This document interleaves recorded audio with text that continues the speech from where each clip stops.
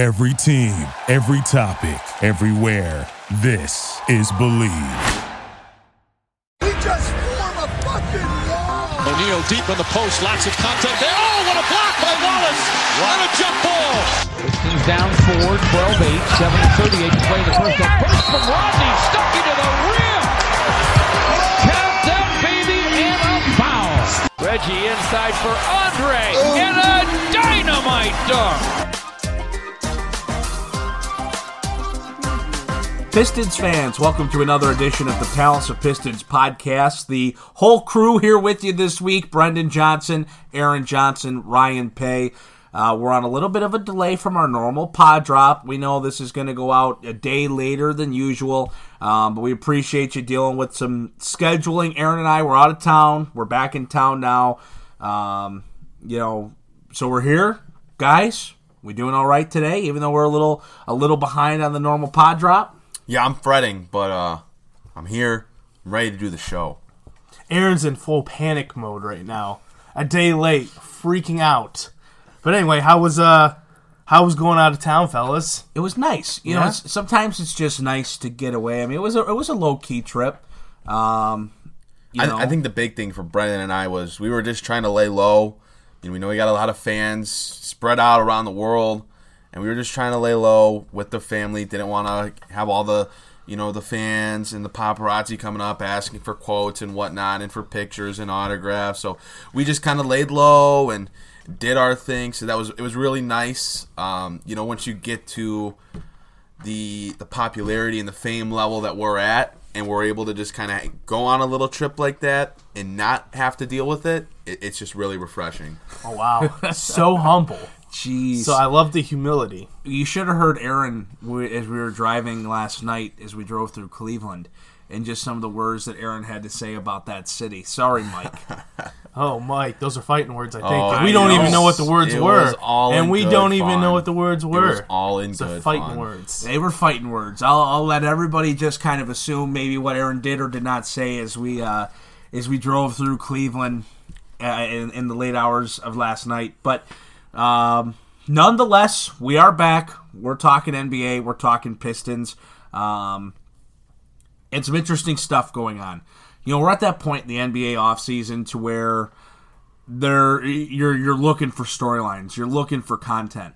But there's a few things that have kind of sparked over the last week or so. And I think the biggest one, it's not Pistons related, but it's NBA related, and it involves Carmelo Anthony. He sat down with Stephen A. Smith, an exclusive ESPN interview, and Carmelo talks about his absence from the NBA, him being let go from Houston, how it didn't work out in OKC, how he wants to be back in the NBA. And he also kind of nips in the bud. I wasn't looking for a farewell tour. I actually want to get back and play in this league. So Melo sits down. He has this conversation, and he's still looking for a home. He's still looking for a way back into the league. And I think there's an interesting question on the table because Melo is, or at least at one point in his career, was such a gifted scorer and truly just a good basketball player from the standpoint of he scored the ball at an elite level. He's never been an elite defender. Early in his career, when he had his little bit of athleticism, he could do the job. But he's an elite scorer, one of the best that we've been able to watch play the game.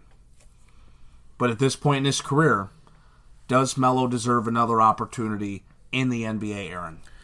I'll tell you what. I watched or listened to some of the interview, and I watched a couple other clips just from being on Twitter, and there is a very much so a part of me that wants to see Melo in the NBA again. I personally, for me, he just is no longer a starting level player. And I think a lot of people that watch the NBA a lot and understand the game at least an adequate level understand that. But there are also a lot of people that would go to their graves saying Carmelo should be starting in the NBA right now because there's that what he did in his prime and just like who he is. I definitely lean towards Melo is still an NBA player, but he's at this point in his career a 9th or 10th man at best, and he's got to be able to accept that he's coming off the bench, and yes, he's going to be asked to score the ball because that's the best thing he does, but it's not going to be in a, we're just going to give you the ball, you're going to isolate, and you're going to score. He's going to have to do it within the team's offense. He's going to have to be a respectable, a reliable catch-and-shoot three-point opportunity. He's going to have to hit shots from the mid-range, which we know Melo can do. You know, there are some different wrinkles you can use with him. Some pick and roll with him as setting the pick. He can either roll towards the basket, pop out towards the three-point line. You know, he still is a weapon offensively. But for him, it comes down to him being willing to accept that that's his role now. He's no longer a starter. He's no longer a 15 to 20 shot per game kind of guy. He is a bench player. He is a role player. And he talked about how that's been very hard for him to accept. And while he now does accept it, that has been very much so a problem for him. And is him saying that he accepts it now just talk? Just so he can get on to another NBA team? I don't know. I do think he belongs because there are other players on NBA rosters. I mean, for example, you look at the Washington Wizards roster, there's probably 6 or 7 guys that Melo could play over. That's just, it's a really bad roster. And I just feel like a lot of it is due to the problems Melo had in OKC and with Houston. He wasn't willing to accept a smaller role. He wanted to take a lot of shots, and that's just not who he is anymore. Think back 3-4 years ago, he could have become an elite 6-man if he would have molded himself to just be that guy that comes off the bench, helps with the scoring, does some of the other stuff, rebounds the basketball, but he didn't want to accept that. I still think there's a role for Melo in the NBA if he has finally accepted that he is a bench player. He's not a top dog, because that's a guy that can score, and scoring still matters so much in the league, and Melo's a guy that can do that. I mean, I'm in complete agreement with you, Aaron. In his, he's like he said in his interview, it was hard for him to accept, but he's accepted it, and I just can't believe that until I see it. I mean, in OKC, he was supposed to be third fiddle to Russ and Paul George. Excuse me. Yet he seemed to be pulling every time he touched the ball. He goes to Houston. Doesn't even. How many games did he play in Houston? 10, 11. Because you have Chris Paul, you have James Harden, you have Clint Capella, all these guys who are more of the main option than what Melo should have been. He is a role player on the team, and he couldn't accept that. He's just pulling and pulling and pulling. As great as that was a good interview. And it was good to see him be real and be emotional. And it's good to see that he says he accepted that role, which I get. That's a hard role to accept from someone who's a superstar, to have to take that step back. That's tough, of course. Right. But I can't believe it until I see it. There is a role for him in this league, but it's coming off the bench and being like a spot-up shooter for a team. Here's what's going to be hard for Melo. Nobody wants to take on a guy that comes with baggage. And when you sign Carmelo, all of a sudden the pressure's going to be on your coach, you as a GM, other players in the locker room. Like, hey, you signed him and he almost has to be part of your top 9. Otherwise, there's just going to be drama. He might be a problem in the locker room. You're going to receive criticism from the media as a coach. You're going to have that negative vibe. Even if they're just criticizing Melo, you're going to have that negativity from whether it's media, whether it's from Melo, whether it's from teammates. That's going to surface in the locker room. Sorry, Brandon, because I don't think you're off base with that either. Just look at what Chauncey Billups said a few months ago or whatever it was about Carmelo and how in his younger days, like Carmelo was, if they lost, as long as he scored 30, he seemed to be okay. But if they won and he only put up 18 or 20, he seemed to be down in the dumps. Right. And Chauncey took a lot of heat for that stance. That Melo just never fully learned how to just do what it takes to win. Yeah. And humble himself within the team. And Melo alluded to it a little bit in his interview. He's like, if I didn't score my 40, my 50, whatever a night, then I felt like I wasn't doing my job. Right. And it's like, yeah, he never understood that, hey, your job isn't always to score 40 or 50. Like, yes, you're an elite scorer. Yes, people give you that prop and that credit. People know you're an elite scorer. Right. But if you drop 15 to 19 points in a night and your team wins by 9. But you dished 7, 8 assists. You grabbed 8 or 9 boards. We won. You did your job. Every top player in the league does more than just scoring. Yep. Oh, yeah, absolutely. You can be the best scorer in the game. You can be a Durant, a Curry, a Harden, but you still do other things. Durant's an elite defender. Curry is a great playmaker. Harden's a great playmaker. Harden rebounds. He dishes the basketball. He runs the offense. And even a guy like LeBron, who's maybe not the elite scorer, we see what he does as he literally runs these shows. And it's still crazy that LeBron, and when you think of elite scorers, I don't know if I think LeBron either. I just think like elite athlete, elite player. But the dude still averages like 27 points a game. Yeah. And he's not even considered an elite scorer. That's ridiculous. I think he's an elite scorer, but there's a different level of scoring. There's more. It's not. You don't think of LeBron as an elite scorer because he does so much other stuff. You're not gonna sum his game up as elite scorer. Right. Like for guys like Carmelo Anthony, Tracy McGrady, those types, it's elite scorer. For LeBron, yes, he's an elite scorer, but he's also an elite passer, elite rebounder, elite defender. So it's just an elite all-around player. You're not gonna box him into that. Yep. Yeah. And Carmelo never really was anything other than an elite scorer. And purely scoring-wise, at his prime, he was one of the best in the league at it. Melo got buckets. It was nuts. Like, it was insane. Do you fellas really remember watching Melo? Yeah. Oh, yeah. Denver Melo? Yes. Yes. It was fantastic. Even his first years with the Knicks, he was a killer.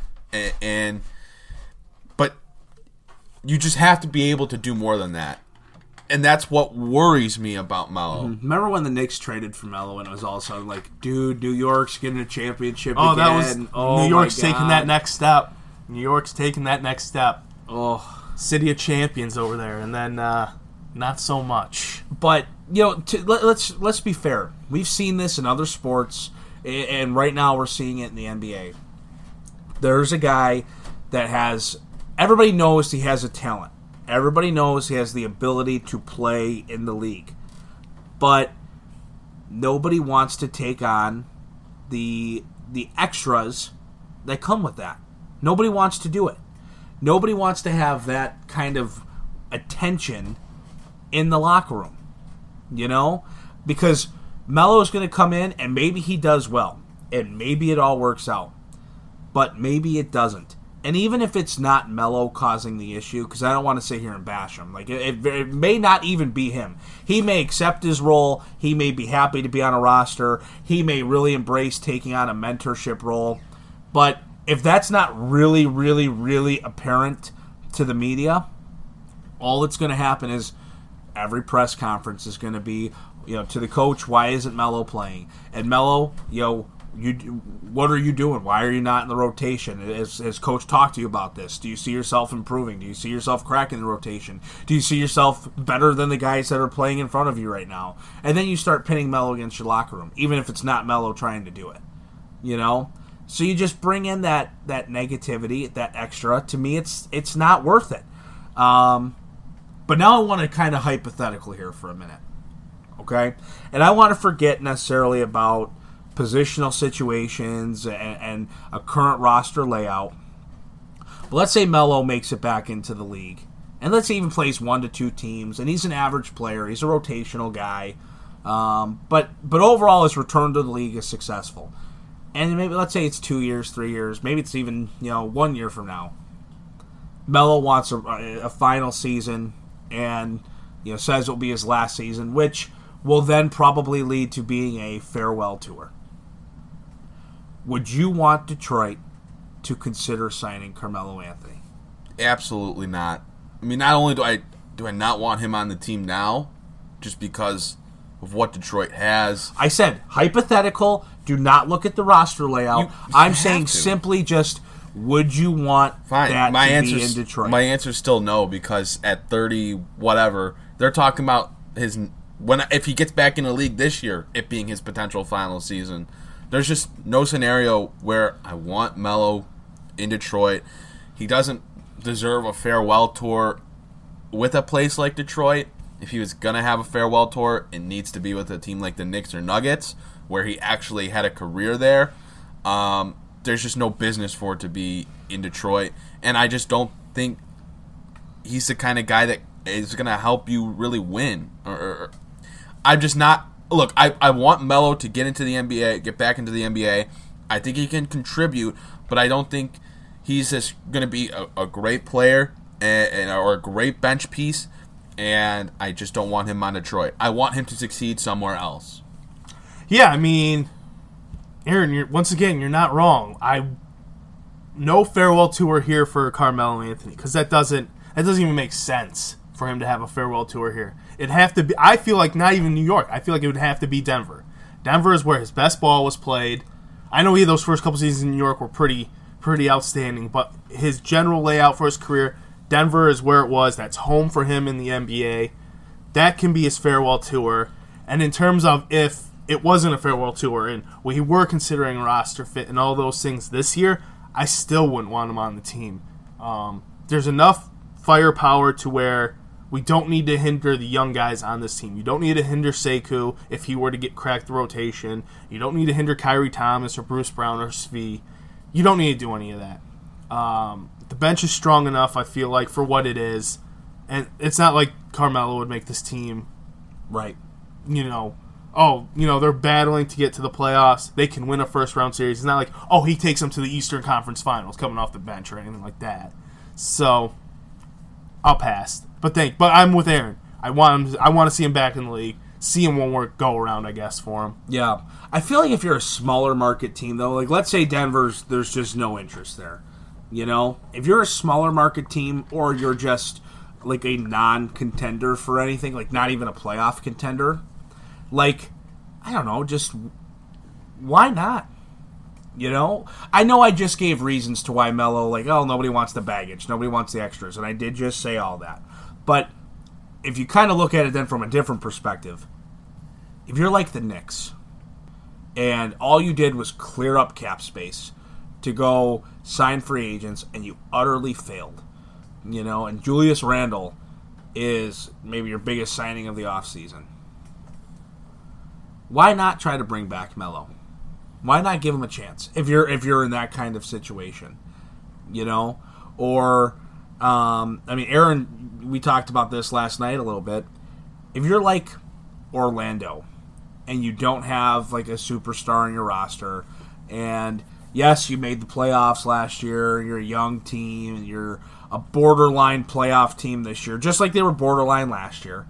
They're right on the cusp, and they got lucky with how some things shook out towards the end of the year, and they got in.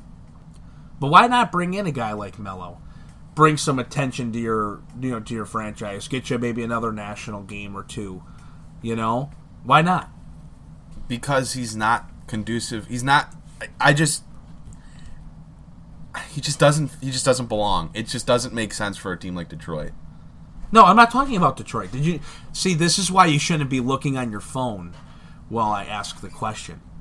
I'm doing research. Oh, you're doing research? So anyway, Orlando. Thank you, Ryan. Yeah, we did talk about. Okay, sorry. Quiet, Ryan. Sorry. No, Ryan first. I mean, I get you're muted. I get your point with that. Bring in a superstar, get a little more clout around the team, a little noise around them. I get it. I still don't know if I do it if I'm Orlando. For me, it's very, very iffy. Like, if Carmelo's going to a contender, he's going to a contender. Yeah. Like, he's going to play with LeBron in LA, you know what I mean? Right. He's going to sign the vet minimum with the Clippers or the Warriors or something like that to be a bench piece there. Or he's doing his farewell tour like Mike did. I'm talking about MJ here. Just a useless Wizards team. Yeah. Mike went to the Wizards when there wasn't a whole lot happening. They weren't this bad right now. They had Rip and those guys there at the time. But it wasn't anything special with the Wizards, and he was just kind of doing a farewell tour. If you're the Lakers, For a couple, yeah. you're the Lakers, would you consider signing Melo? Not Melo, like wanting to go there. If you're the Lakers, would you consider signing Melo? I think they would. I think they would consider it because of LeBron and the Lakers. That's like the only place that really makes sense to give Melo his chance in the league is the Lakers. I mean, LeBron and Melo have wanted to play together for forever. You gotta feel like it's gonna happen at some point. And if Melo's career is coming to a close, maybe the Lakers are the team to do it. And he really wants that chance at a ring. Yep. And LeBron will make sure he gets his run. He's not going to go to a LeBron team and not play. Right. Like LeBron runs the team, and we all know that, and that's just a fact. Oh, yeah. LeBron's going to make sure he gets his clock. So, I mean, for me, that kind of makes sense. I don't see why he wouldn't. If that's where he's going with his final season or couple seasons, make it LA. Go be with your boy LeBron. Live that LA life. Go battle for a championship. Get your 15, 20 minutes off the bench. And I think that's and I know we want to move on to a few different things here, but I do feel like that's the best scenario for Melo. If he's true and sincere about he's accepted his role as a 9th, 10th guy, and, LA's looking for some depth, he'd fit he'd fit a second rotation, and LeBron and AD would do the work.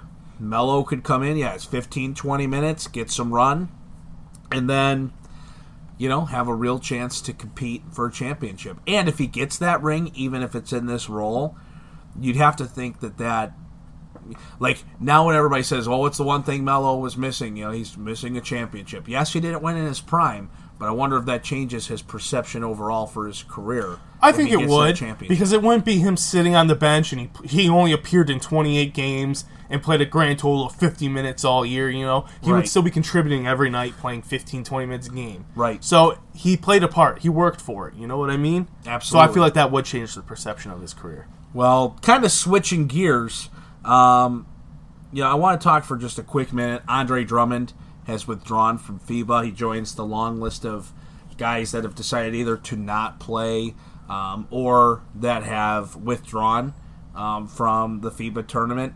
And, it was something that we talked about, a week or two ago, how, Andre's always been, pretty grateful for the opportunity to play with Team USA and whatnot. Do we have any more insight into why he decided to withdraw at this point? Was it just lack of desire? Maybe is there an injury that we don't know about? And that's all speculation. That's not saying that Andre has some type of injury. It's just, do we have any insight, Aaron, as to why Andre decided not to play? I think it's mainly because it's a contract year. He wants to make sure he's healthy, and he wants to focus on, the season upcoming. Pull up an article from Vincent Ellis of Detroit Free Press right now. I'm going to read you what this says in a paragraph. It wasn't surprising to see Drummond withdraw from preparations for the August 31st event on Thursday.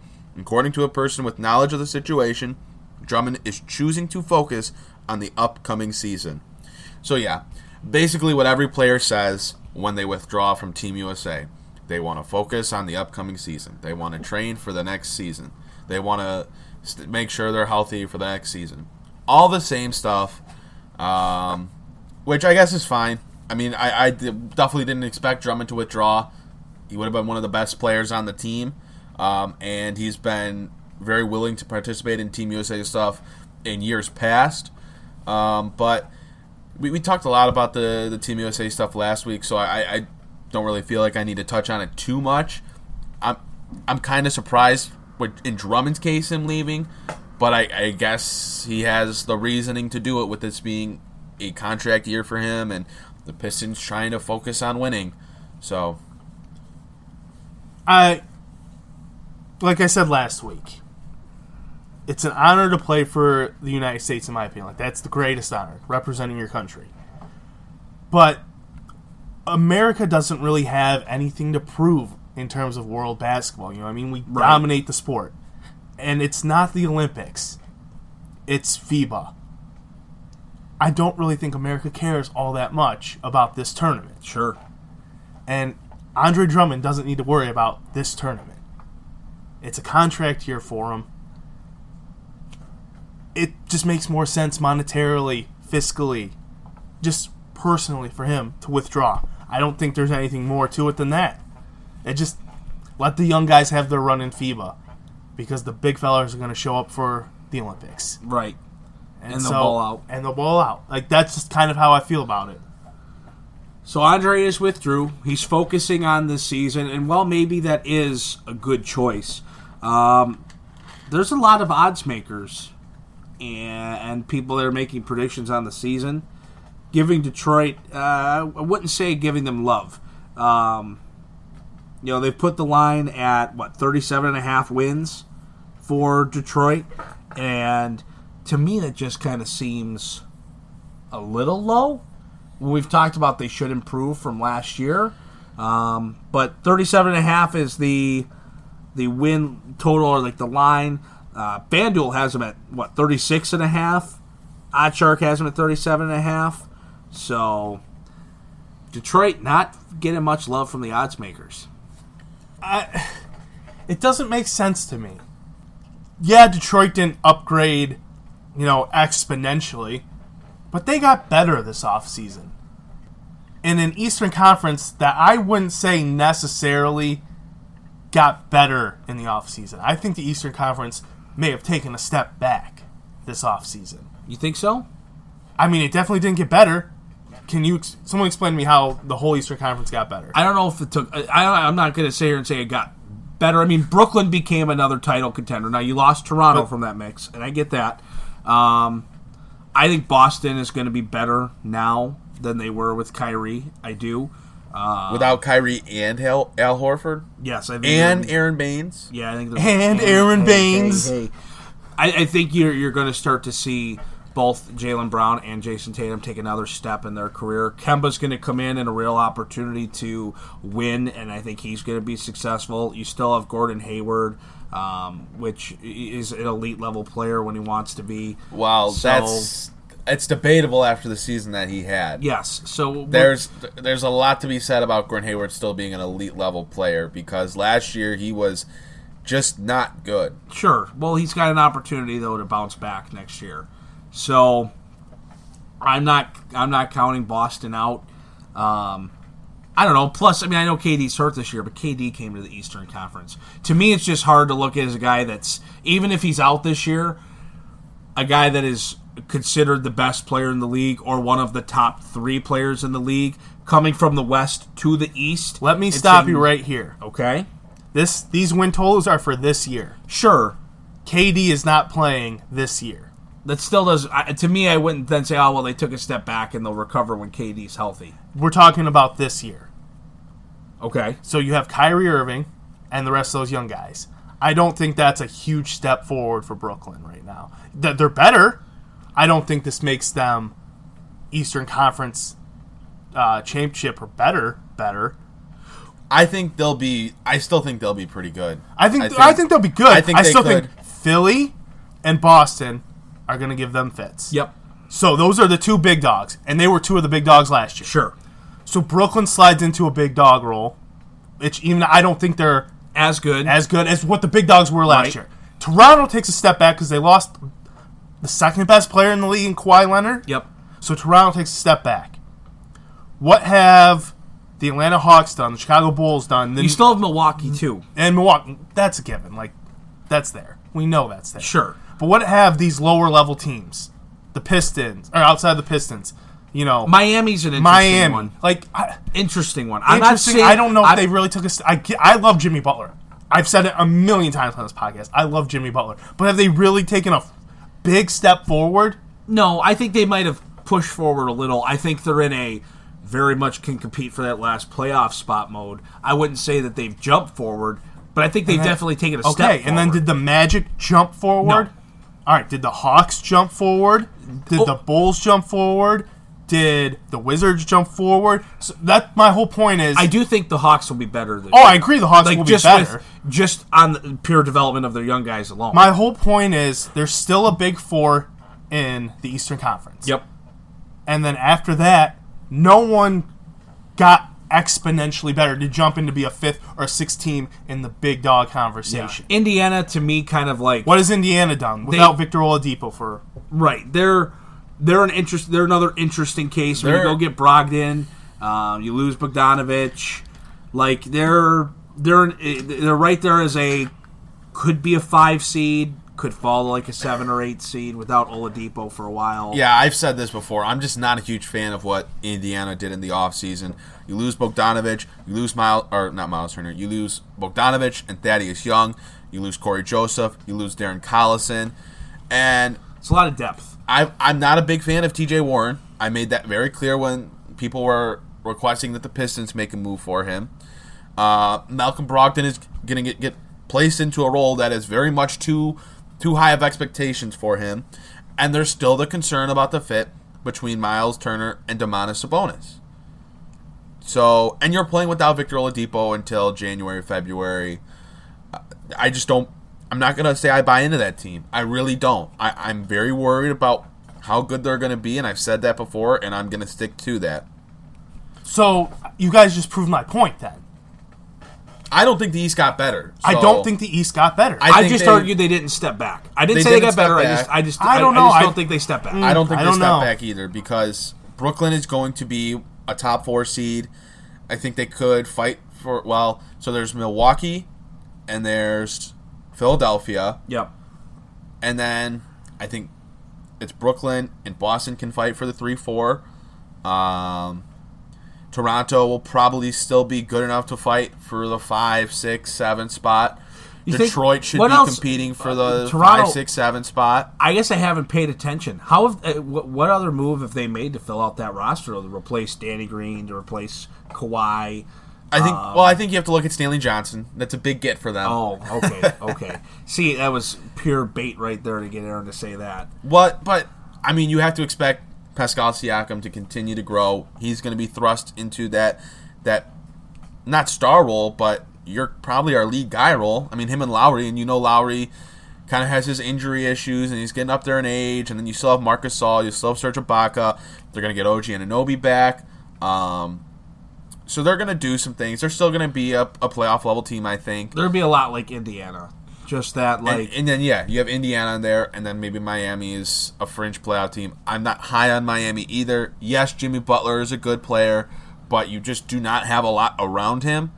I think losing Josh Richardson was tough, and yes, you did get better with the addition of Jimmy Butler, but if you could have maybe given up Winslow and I don't know what else for Butler and kept Josh Richardson, then I probably would be like, oh, okay, this Miami team's going to be pretty good. They're going to fight for that 5, 6, 7 spot. I also wonder, where's Chris Paul going to end up? Is he going to end up in the Eastern Conference? He's staying in OKC. They've already said that. You think he's going to end up staying there? Yeah. They're gonna fight for the playoffs. That's a team that is going to try to get into the playoffs.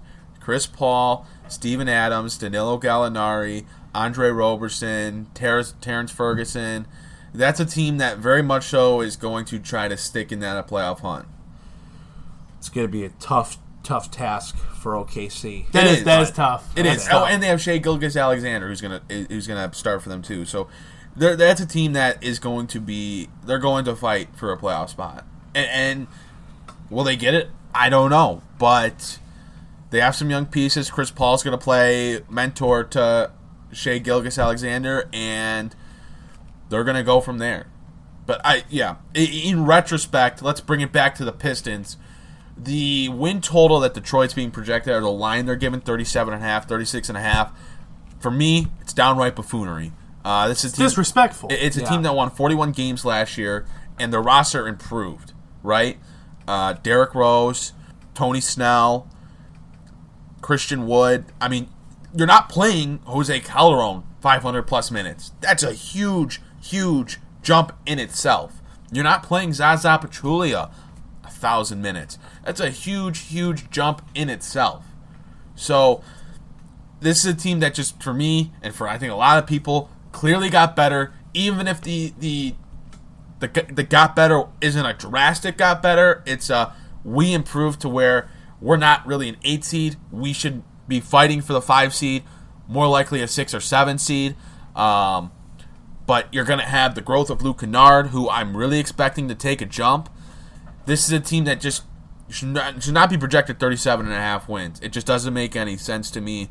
But it's typical. I don't think many are ever going to go out and say the Pistons are projected to win 45 games or projected to win 48 games. 48.5 is the line for them. You're never going to really see that until this team kind of proves themselves in any way, shape, or form. So I'm not really surprised by it, but it doesn't change the fact that it's just downright buffoonery to project them to have a worse season than they did last year. What do you think the line should be at? What would be a respectable line? Maybe not even where you think it should be. Where's the difference between, man, this is buffoonery and what's respectful? I would put it right at what they did last year, 41.5. Yeah, I'm in exactly because they got better in an Eastern Conference that didn't get better. Like, it'd be one thing if all of a sudden the Eastern Conference loaded up with 5 teams and then 6 and 7, whoever those are pretty solid too. And it's like, and the Pistons didn't make much improvement. It's like, oh, okay, fine, I see your 36.5. But the Eastern Conference didn't do a whole lot. One team moved up to the top tier and one team moved down a tier, in my opinion. Yeah. And that's it. Those 5 through 8 teams, 5 through 9 teams, didn't make a whole lot of big-time upgrades to be like, yep, okay, they're definitely going to be the 5 seeds, and this team's definitely going to be a 6 seed, and now it's only 7 and 8 that are open. It didn't happen. It's disrespectful.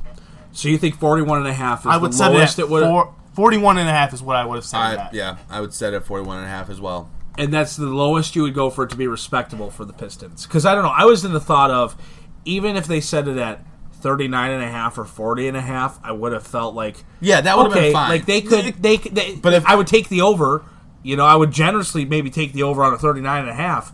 But okay, I guess I could get it. They could see Blake not having a career year, or just have other questions. Right? Okay, that 39.5, that's fair. Like I could live with that, but they should blow out of the water this 36 or 37.5. My problem is I look at the other projected win totals, and you got the Pacers at 47.5, the Heat at 43.5, and then you have the Magic at 41.5. It's not like these teams are not all that better than the Pistons. Are the Pacers better when they get Oladipo back? Yeah, probably. But are the Magic better than Detroit? No. I really don't think so. Are the Heat better than Detroit? I'm not thinking so.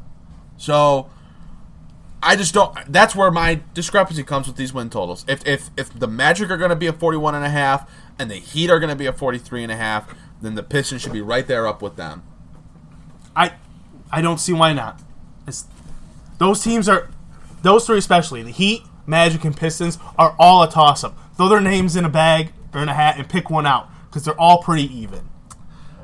Do you think if the Pistons brought back the teal jerseys, their win odds would go up? In my lines, yeah, they would. Heck yeah.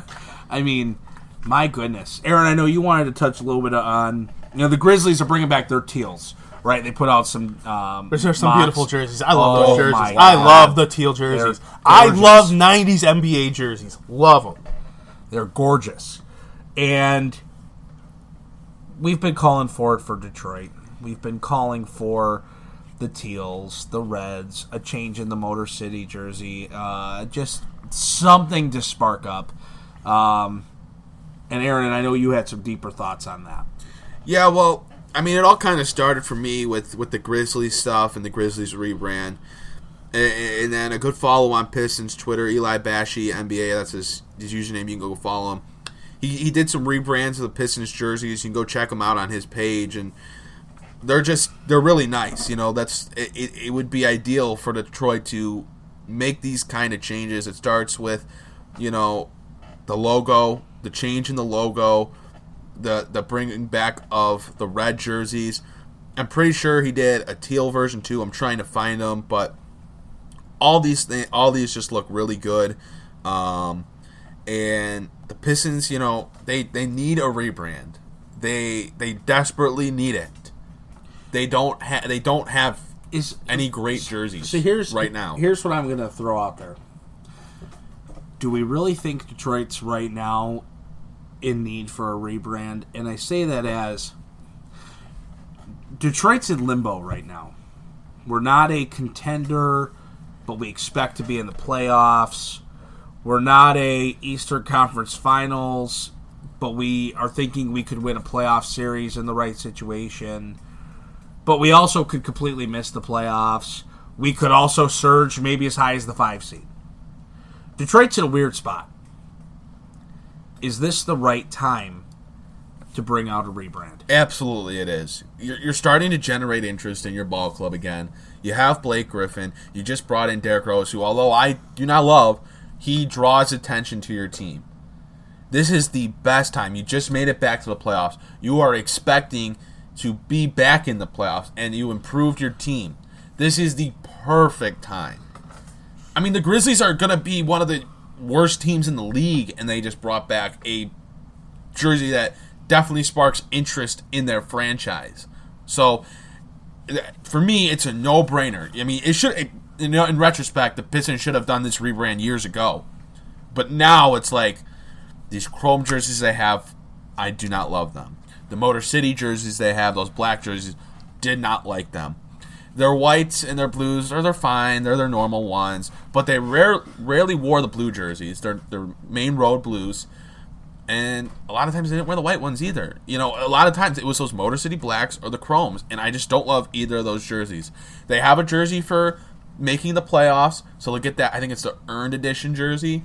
And then, you know, they got a shot here to do some nice stuff with their jerseys, add even more interest to their team, make some more money, because if you are making these red and these teal jerseys, they are going to fly off the shelves. I mean, who's not going to want a Blake Griffin teal jersey? Who's not going to want a Blake Griffin red jersey, or an Andre Drummond, or a Derrick Rose, or a Sekou Doumbouya? They're going to fly off, or Luke Kennard. They're going to fly off the shelves. You're going to make a lot of money off of that rebrand. Do something with your court. Do a court theme for nights that you wear those 90 throwbacks. You can do so much with it to draw more attention, sell more tickets, sell more merchandise. I just can't believe the Pistons haven't done it yet. Okay. I disagree. This is you're a bad businessman. No. And I know you went to school for business. I'm sorry, but here's why you're still in school. Okay. There's, I think, 2 times in the NBA, or really in sports, like you would want to do a rebrand. There's 2 times. One of those is when you're horrible and you need to draw something to your team. I think the Grizzlies doing a rebrand right now is smart because they have nothing else going for them.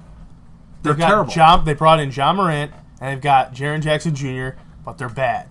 So what generates interest? This rebrand and those 2 young guys. It's smart. You have to have something to build on. They're smart.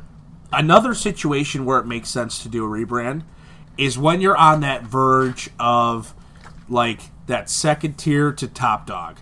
When you know you're about to make the jump. Like right now, let's say Brooklyn wanted to do a rebrand. This is the perfect time to do it.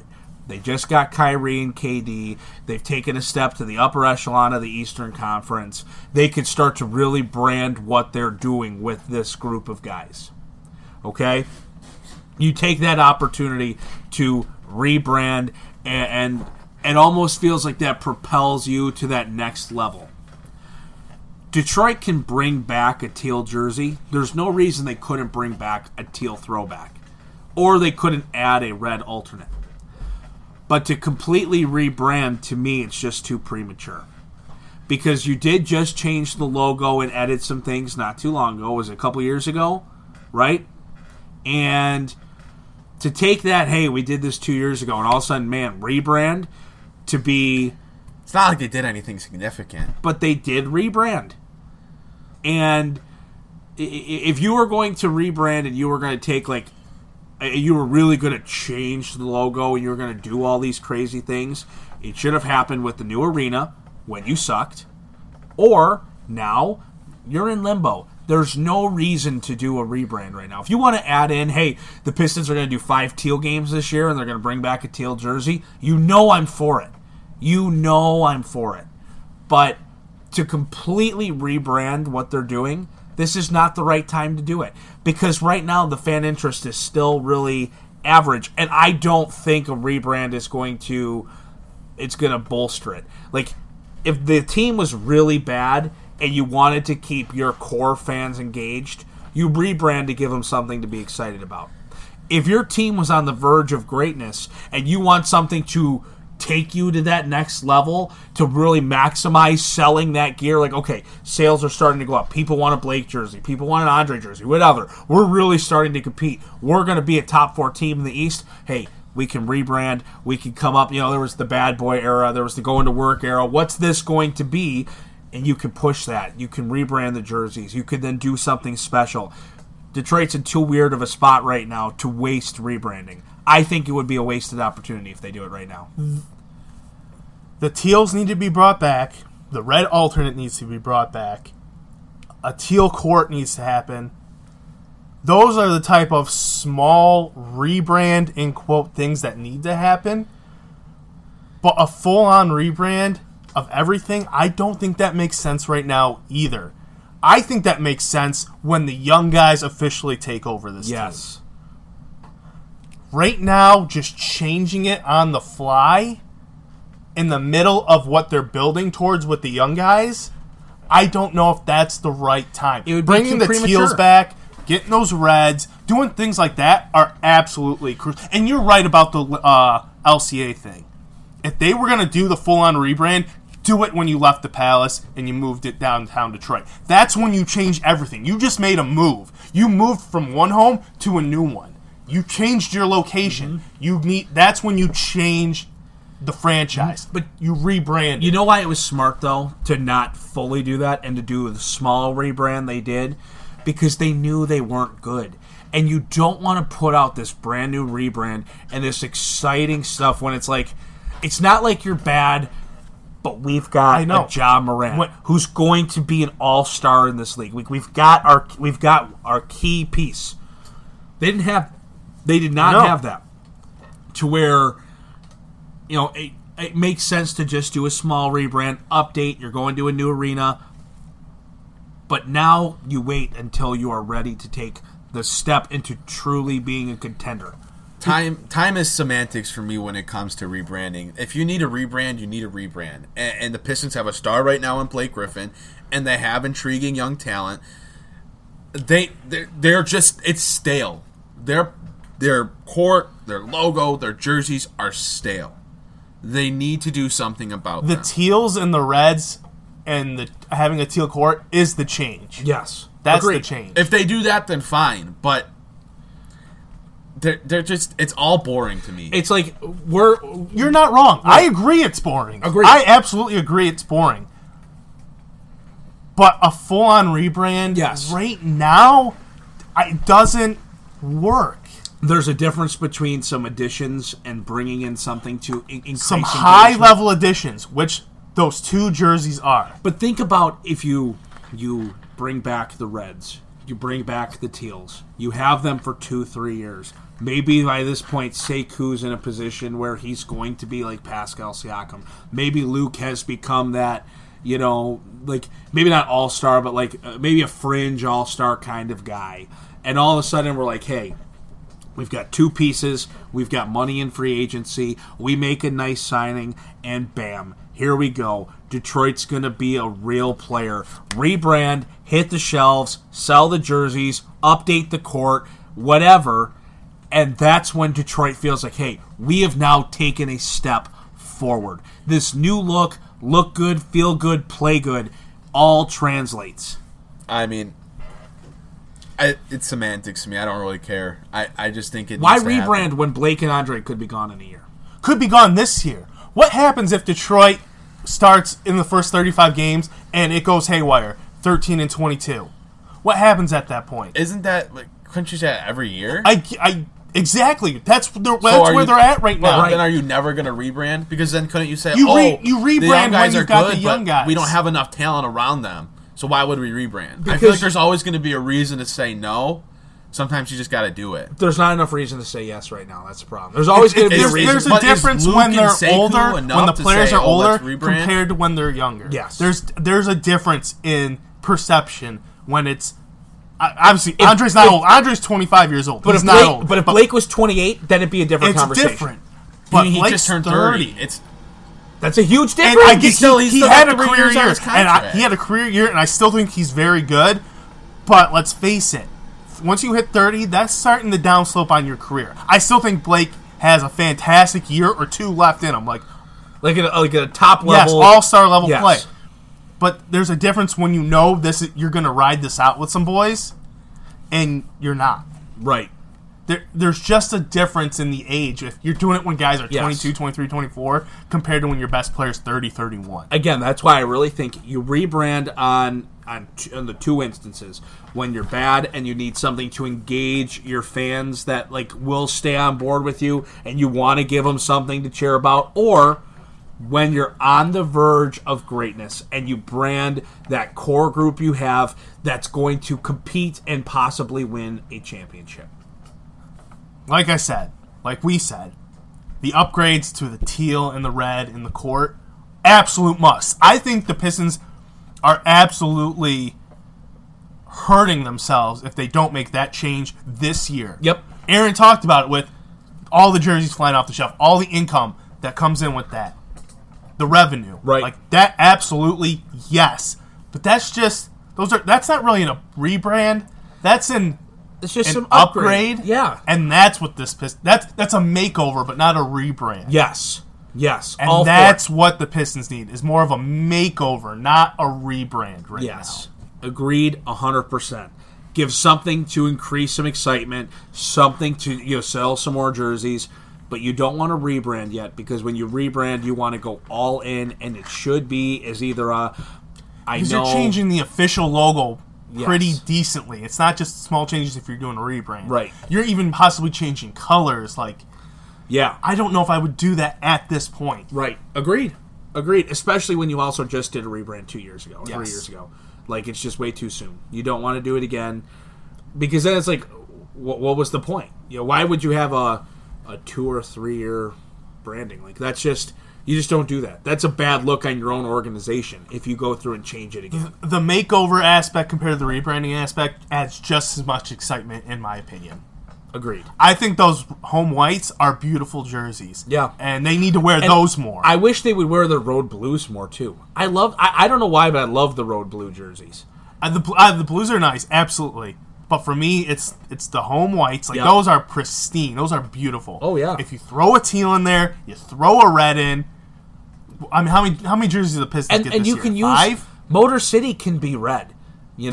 Make your Motor City ones red. I still think how many Pistons jerseys do they get this year? Home whites. How many alternates? I don't know if they get Motor 2 or City. 3. Yeah, then there's I don't know if they get the 5 for. I don't know if they get the 3rd alternate because they made the playoffs. Yes, but the Pistons are already posting the chrome jersey up again for and their new that guys. that bothers me so much. So I know it doesn't seem like they're rebranding that one. So we'll see. I don't know when all that stuff comes out, and I'm not the jersey guy, so I don't know. Clearly, they tried the makeover last year. Yeah, with the chrome and the black Motor Cities. It didn't go. It didn't work. No. The people want the red. Listen to the people that have literally said, "Hey, we're going to buy all of this if you do this." I know. The people have said we want the teal and the red. Yeah, people bought those chromes and those blacks, but it didn't spark. Sure. The teal and the reds will bring that interest. Right. Agreed. I do agree. So maybe it's not a full-on rebrand, but it's a makeover. We're not on a totally different page. We're just, we're not on the full same page either. That's fair.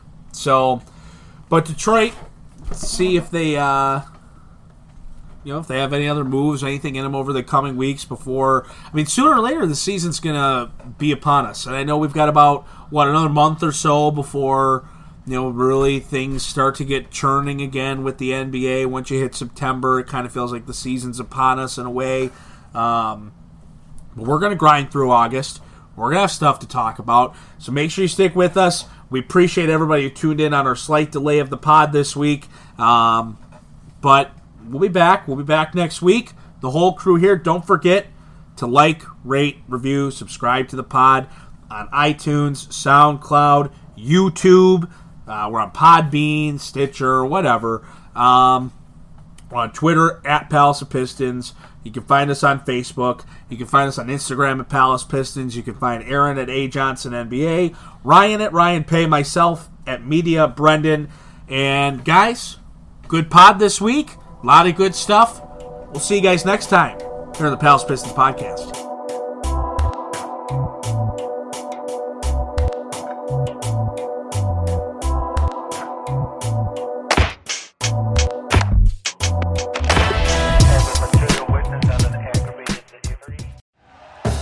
Thank you for listening to Believe. You can show support to your host by subscribing to the show and giving us a 5-star rating on your preferred platform. Check us out at Believe.com and search for BLEAV on YouTube.